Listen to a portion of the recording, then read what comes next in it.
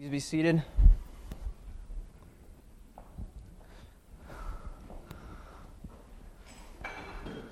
If you would like to turn in your copies of God's Word to the psalm that we just sang, so Psalm 142, and you can find that on page 523 if you want to use the Bibles right in front of you. But as you're turning there are words that theologians have placed at the beginning of Psalms. And the second word of this, it's a maskil of David, which means that a maskil is an instruction, a wise saying. There's something that David is wanting to tell his audience.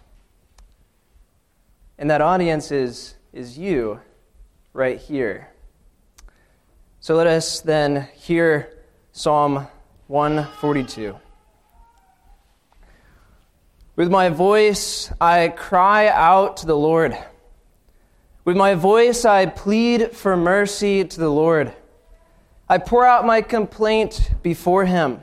I tell my trouble before him. When my spirit faints within me, you know my way. In the path where I walk, they have hidden a trap for me. Look to the right and see there is none who takes notice of me, and there is no one who cares for my soul. I cry to you, O Lord. I say, you are my refuge, my portion in the land of the living. Attend to my cry, for I am brought very low. Deliver me from persecutors, for they are too strong for me. Bring me out of prison, that I may give thanks to your name. The righteous will surround me, for you will deal bountifully with me. Father, we are coming into your presence because we want to hear you speak to us. Do that now during this time. In Jesus' name, amen. Do you know what true darkness is? Have you ever experienced this true darkness? I went on a cave diving expedition last year in West Virginia. And one of the things that the tour guide showed us is what true darkness really is. So we go into the deepest part of the cave that we were allowed to, and he says to us, turn off the lights, turn off the cell phones, and you will see what complete darkness is.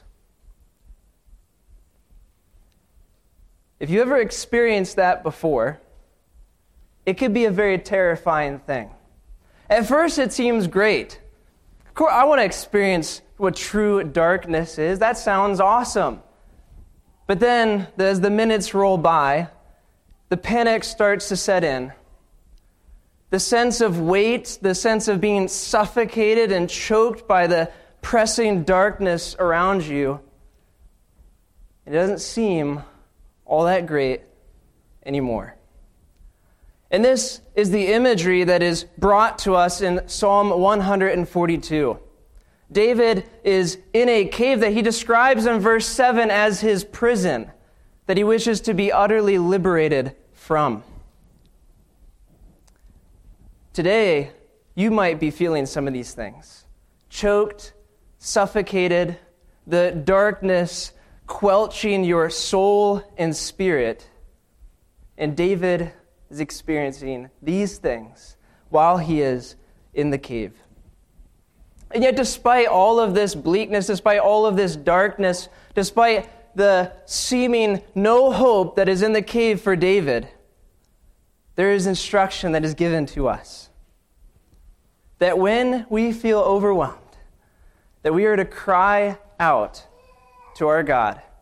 That when we feel overwhelmed, as if there is no hope, as if this is nothing and there's no solution to my problem, we are to cry out to our God. And there are 4 ways in which we see from this text that we are to cry out to God. So let's look here at Psalm 142. Step 1 is what we see in verse 2. Verse 2 says, I pour out my complaint before him. I tell my trouble. And we see this language throughout the text. We can look at verse 1. I cry out, I plead. In verse 2, I pour out my complaint. I tell my trouble. Verse 5, I cry. I say, attend to my cry. So David is coming to God, troubling him with his troubles. And so that is step 1. Trouble God with your troubles, whatever they may be, however dark and difficult they may be. We're to trouble God with our troubles. And that tells a lot about our heart. When we are in these kind of situations, we've all faced them. Who we turn to and what we turn to reveals a lot about our heart, doesn't it? Do you turn to your friends, your coworkers? Do you turn to your spouse? Who is it for you? Where do you turn in these dark, cave-like moments? Well, again, David turns to God. That is the very first thing he does. Of course, there are other people perhaps that he could turn to, but the only one that's actually going to provide the real solution is God himself. He knows that this cave that he is in can't be his eternal dwelling. That while he might be able to turn to this person or that person, the only person that he's going to tell his troubles to is the only one that's fully going to understand. So he comes to God with his troubles. Now, that seems great, but do we do that? Do you? If you don't, why don't you? Maybe it's because for you, God is the God of the universe. He's the one that made the cosmos. He's the one that made the lily. He's the one that made the fireflies. He's the one that made all of these things. He's the one that controls governments. He's the one that topples kingdoms. Why would God care about little old me with all of my small, insignificant problems? I'm not going to go to God and tell him these things. Why would he care about all of the things that are going on in my heart? But we know that we're called to do this. And there are countless places that you could go to in Scripture. You could write these down. You could look at them again later. But Hebrews 4:15 through 16 says, for we do not have a high priest who is unable to sympathize with our weaknesses, but one who in every respect has been tempted as we are, yet without sin. And then here's the clinch here. It says, let us then, because of the things that happened before, approach God's throne of grace with confidence, so that we may receive mercy and find hope and grace in our time of need. God calls you to do this. There are other examples. 1 Peter 5:7 says to cast all of your anxieties upon God, and he will sustain you. He says to cast them upon him. That is what he is telling you to do in your darkest moments, to come to God, to tell him your troubles, to cast them at the throne of King Jesus, and let him deal with those things. Let him be troubled with your troubles. Philippians 4:6-7 says, do not be anxious about anything, but in everything, by prayer and supplication with thanksgiving, let your requests be made known to God. Make them known. Tell him your troubles. And the peace of God, which surpasses all understanding, will guard your hearts and your minds in Christ Jesus. Even Psalm 55:22, cast your burden on the Lord, and he will sustain you, and he will never let the righteous be moved. This is the Lord's promise to you, that when you come to him with your troubles, with your concerns, with those things that you think he shouldn't be concerned about. He's not going to care. He's the God of the universe. He says, come to him with them.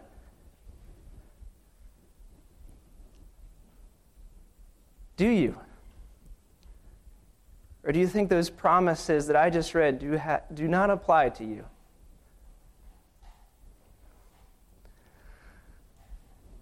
Like David cries to God in this song, in verses 1 and 2, this pleading, this crying before him, Christ does the same thing at the Garden of Gethsemane in Matthew 26, before he goes to take the wrath of God, that cup, upon himself. He cries out to God, is there any other way?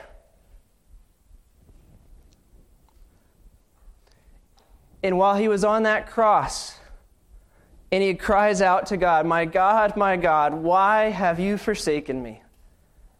Even Jesus, in his times of trouble, troubled his Father with his troubles.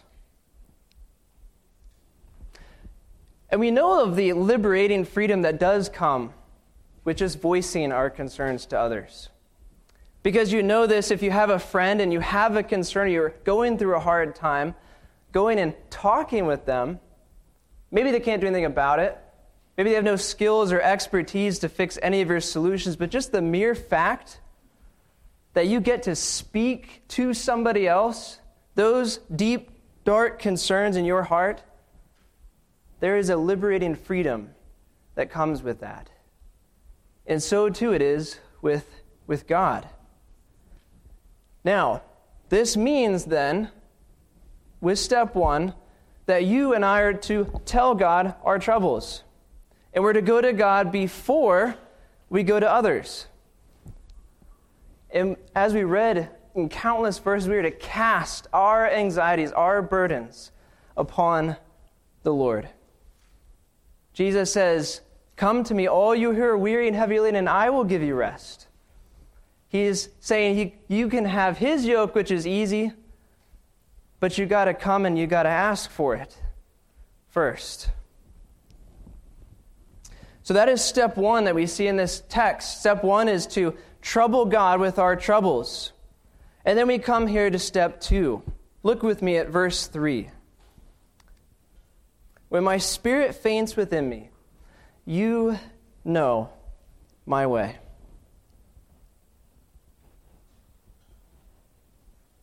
So David in this text he's abandoned, he's isolated. There's no one who cares for him, no one takes notice of him. There are people that are seeking to lay a trap before him.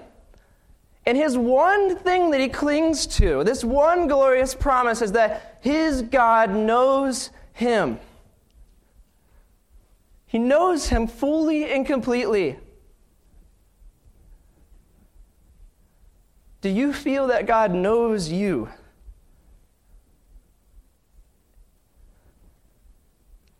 Here David, this great glorious king who has toppled kingdoms, he has destroyed giants with rocks, this mighty warrior, the only thing that he's clinging to is that his God knows him. He is so overwhelmed. There's this imminent darkness that he is in. In fact, the text says that in verse 4, look to the right and see there is none who takes notice of me. There is no refuge to me. No one cares for my soul. At his right is the position of strength. That's the right hand. It's your strength. And there's no one there to help him. No one is there to deal with his concerns. That's how he feels.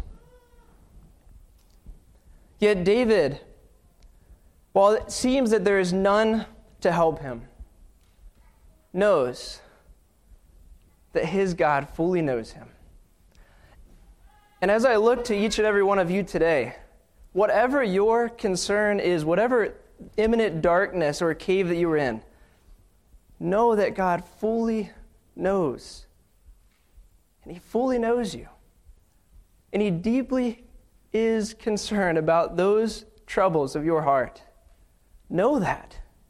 And rest in that, like David did here in verse 3. You know my way. Just a few chapters before Psalm 142, David wrote a very famous psalm that we often think about. 142 isn't really that famous in our denomination, but Psalm 139 is one which we are very familiar with. Look, if you will, at Psalm 139. Just flip a page back if you're in the Pew Bible. If you look at verse 9, look at some of the language that he uses here. Again, this is just a few chapters before this.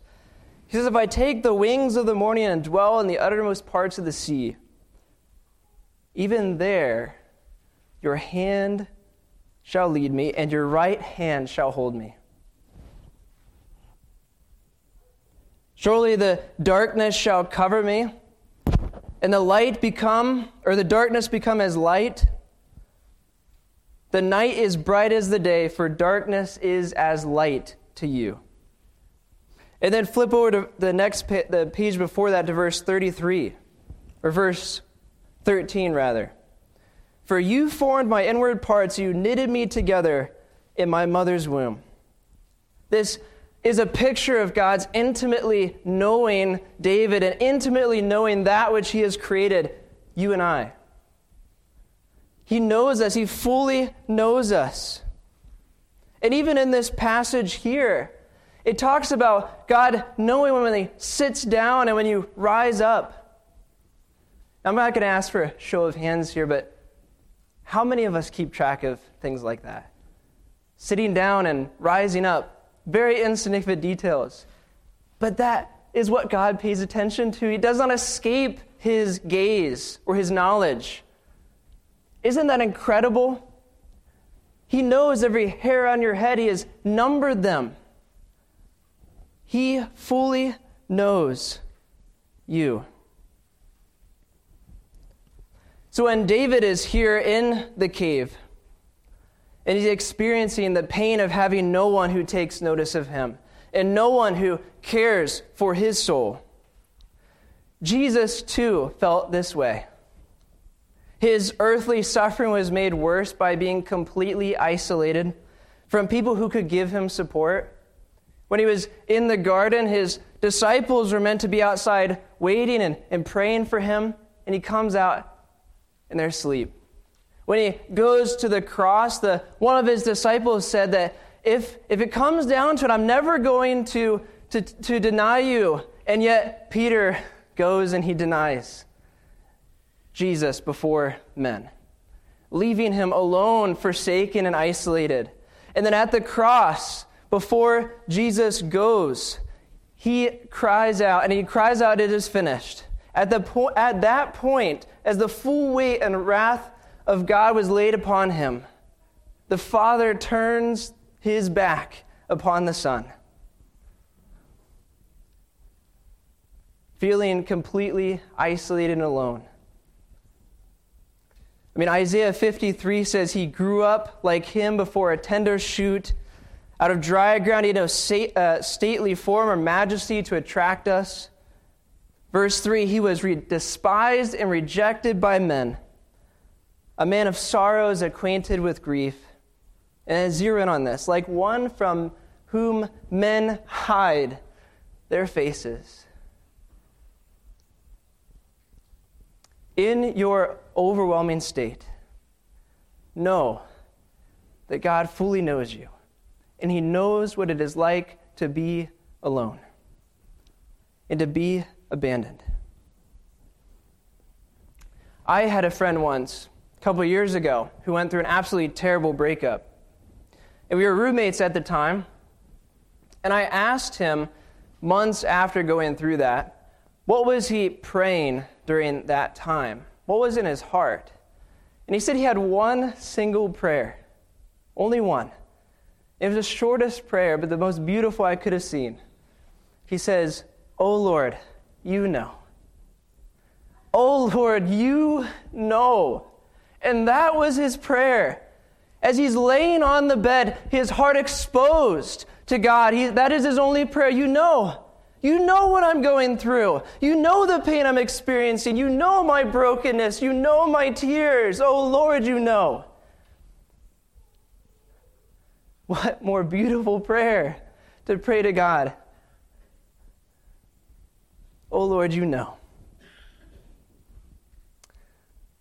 So step 1, trouble God with your troubles. Step 2, know that he fully knows.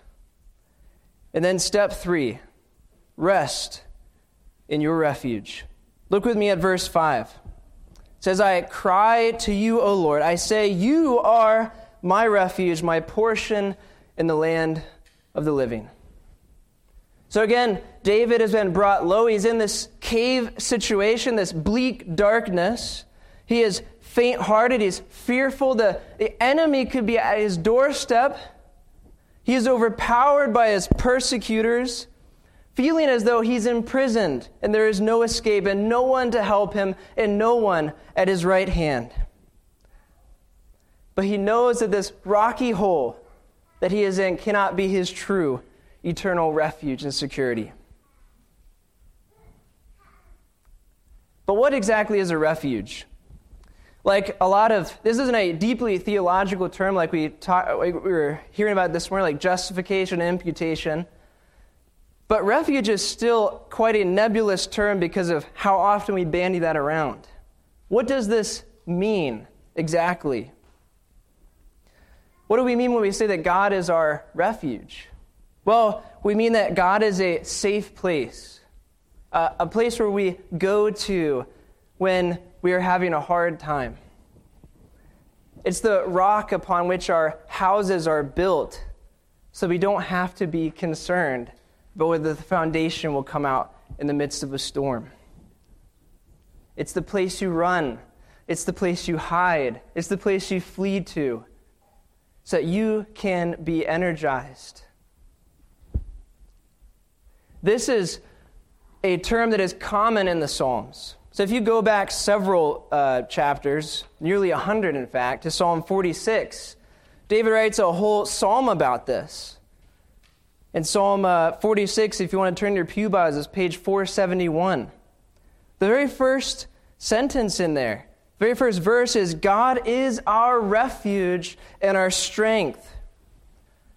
So the fact is that the refuge that David is talking about here is a common term that he uses.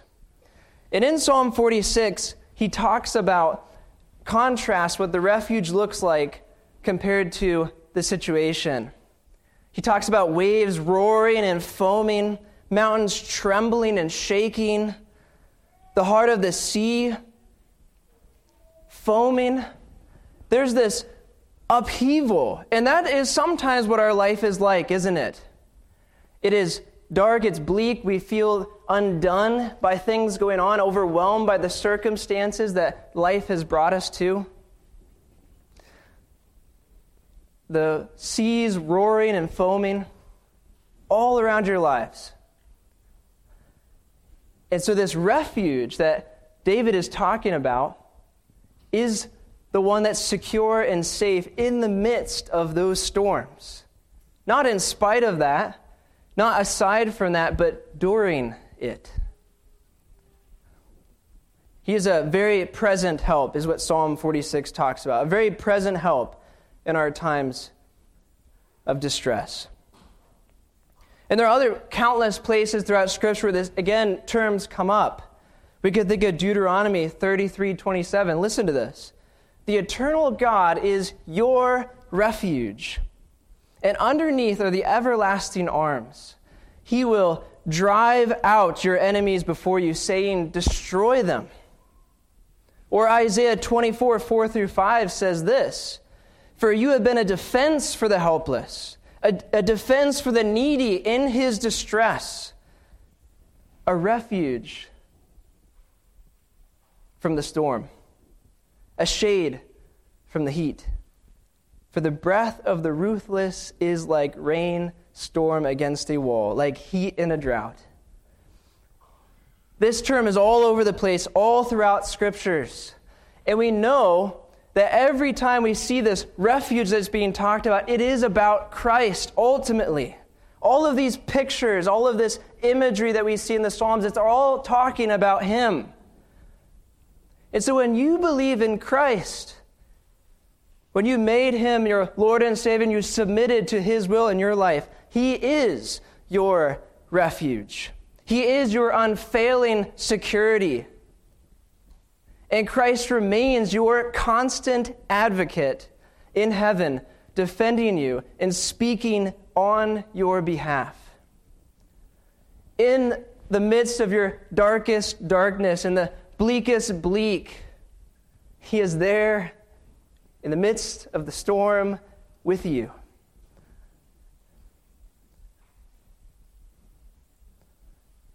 Do you believe that?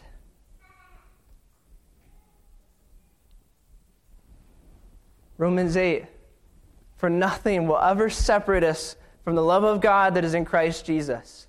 Nor persecution, nor famine, nor brokenness, nor sword. None of that. Because Christ is your refuge, and if He could not be broken, as you rest in your refuge, you will not be broken either.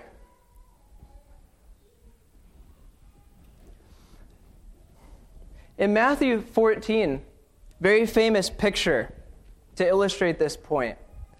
The disciples are with Jesus. They're out in the boat. And the disciples go out one day, and Jesus is out there on the water. Perhaps a amusing picture to some, if you really give it some thought. Quite a spectacle, this man walking on the water. And Jesus invites Peter to come to him. And if you know the story, you know that that Peter does in fact go out to Jesus. Why? It would seem completely illogical, wouldn't it? This boat that I'm on right now is solid ground. If I get out in the water there and I go to Jesus, I'm going to sink. Maybe you would think that. But Peter goes out into the water because he knows that he is safer out in that water with Jesus than he is on that boat. And it is not until he begins to doubt, it is not until he begins to take his focus off of Christ that he begins to sink. He is your refuge in the midst of a storm. So even when you are hit with the worst case scenario, sometimes it feels like that, doesn't it?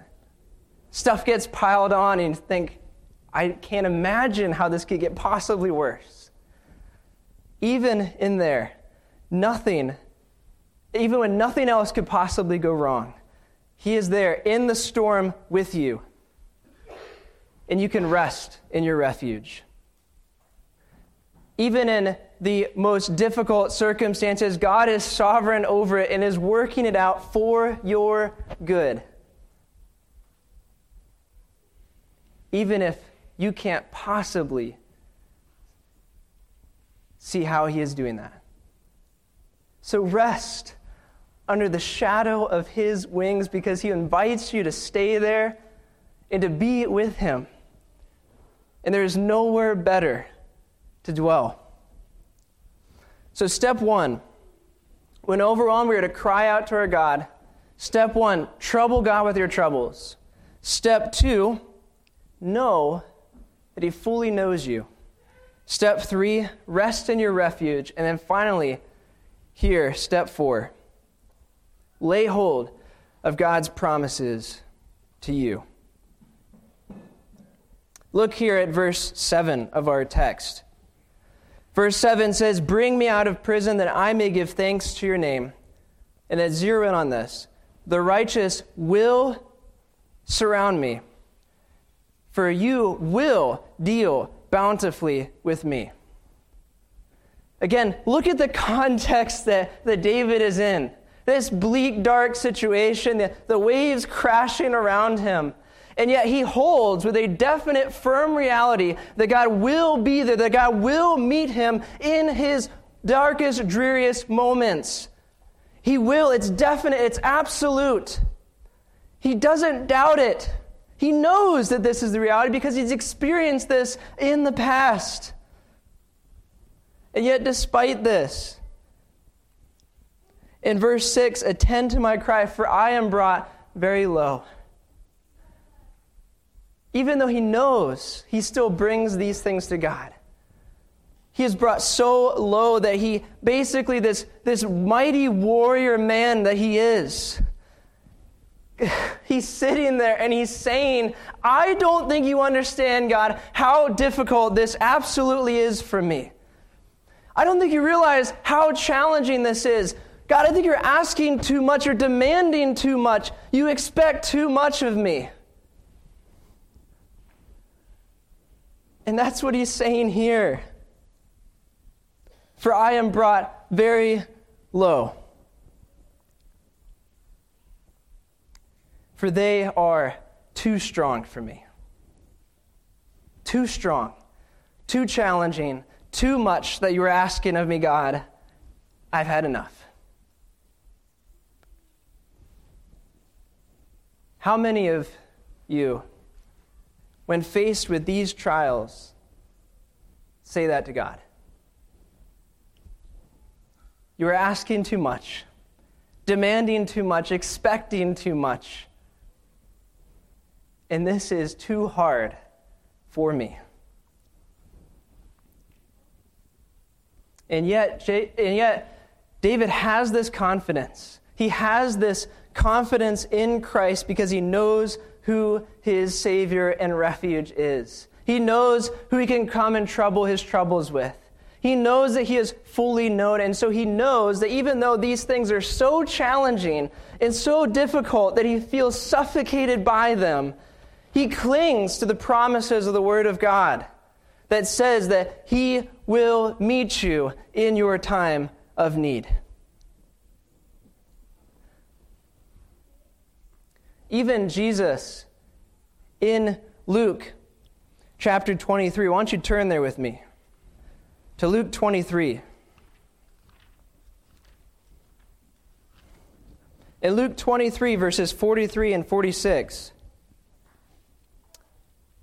even though Jesus is going through a difficult thing, there's a confidence that even he has as he is at the cross. In verse 43, it says this, and he said to him, truly I say to you today, you will be with me in paradise. And then verse 46, then Jesus, calling out with a loud voice, said, Father, into your hands I commit my spirit. And having said this, he breathed his last. He's in the circumstance, but he submits it to the Father, saying, into your hands I commit my spirit. And you and I, in our difficult, challenging moments, are to do the same, to submit our difficulties to God and to lay hold of his promises to us. And I want you to hear a few of these, because these are for you if you are in Christ. So listen to some of these. Don't write these down. I really just want you to listen to these verses. So if you are worried about the future, Jeremiah 29:11 through 13 says, I know the plans I have for you, declares the Lord. Plans to bring you hope in a future, to prosper you. If you're worried about the future, lay hold of that promise, because it's to you that it was made. If you are afraid, Isaiah 41:10 through 11 says, fear not, for I am with you. Be not afraid, for I am your God. I will strengthen you, I will help you, I will uphold you with my righteous right hand. If you feel a lack of peace, Isaiah 26:3 says, he keeps you in perfect peace, whose mind is stayed on you because he trusts in you. If you lack peace, that's the verse to go to. When you feel as if no one is there to fight with you or beside you, Deuteronomy 31:8 says, the Lord himself will be before you and will be with you. He will fight on your behalf. Are you hearing these promises? I want you to hear this, because they're made to you to lay hold of, to seize as the definite reality for which they are. If you are worried about your eternal destiny, you are doubting your salvation. John 10:28 says, I will give them eternal life, and they will never perish, and no one will snatch them out of my hand. If you are Christ's, there is nothing and no one, no tribulation, no persecution or famine or sword that will ever take you out of King Jesus' hands. You are secure there with him. These promises are to you to lay hold of, to seize as a definite reality for which they are. True, the same yesterday and today, just as the character and the very being of God is. But we also see at the end, if we go back to Psalm 142, that there is this picture of David being delighted and looking forward to the reunion of being with the community of believers. So if you look at Psalm 142, that's what he's hoping for.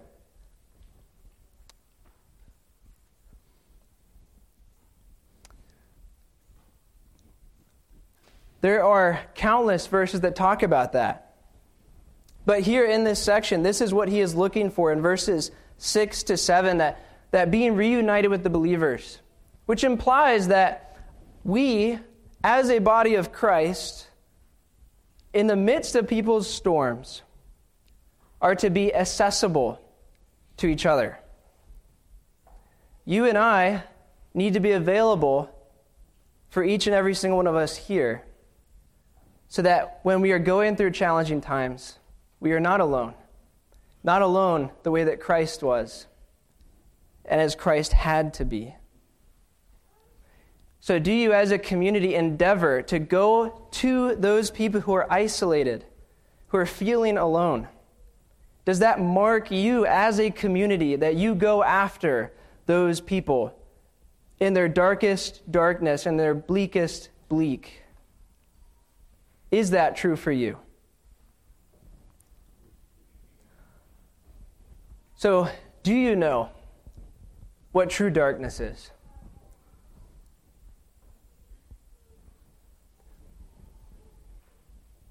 Are you experiencing it right now?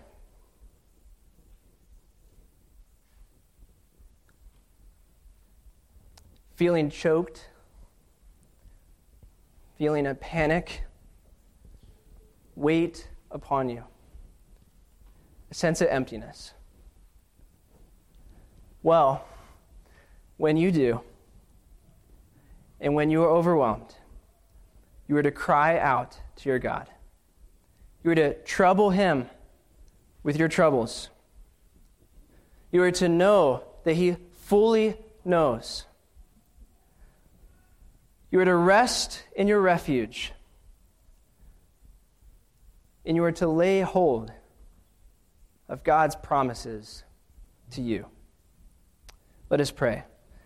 Father in heaven, thank you for this word that you have given. You've given us instruction here. May we walk in obedience to it. In Jesus' name, amen.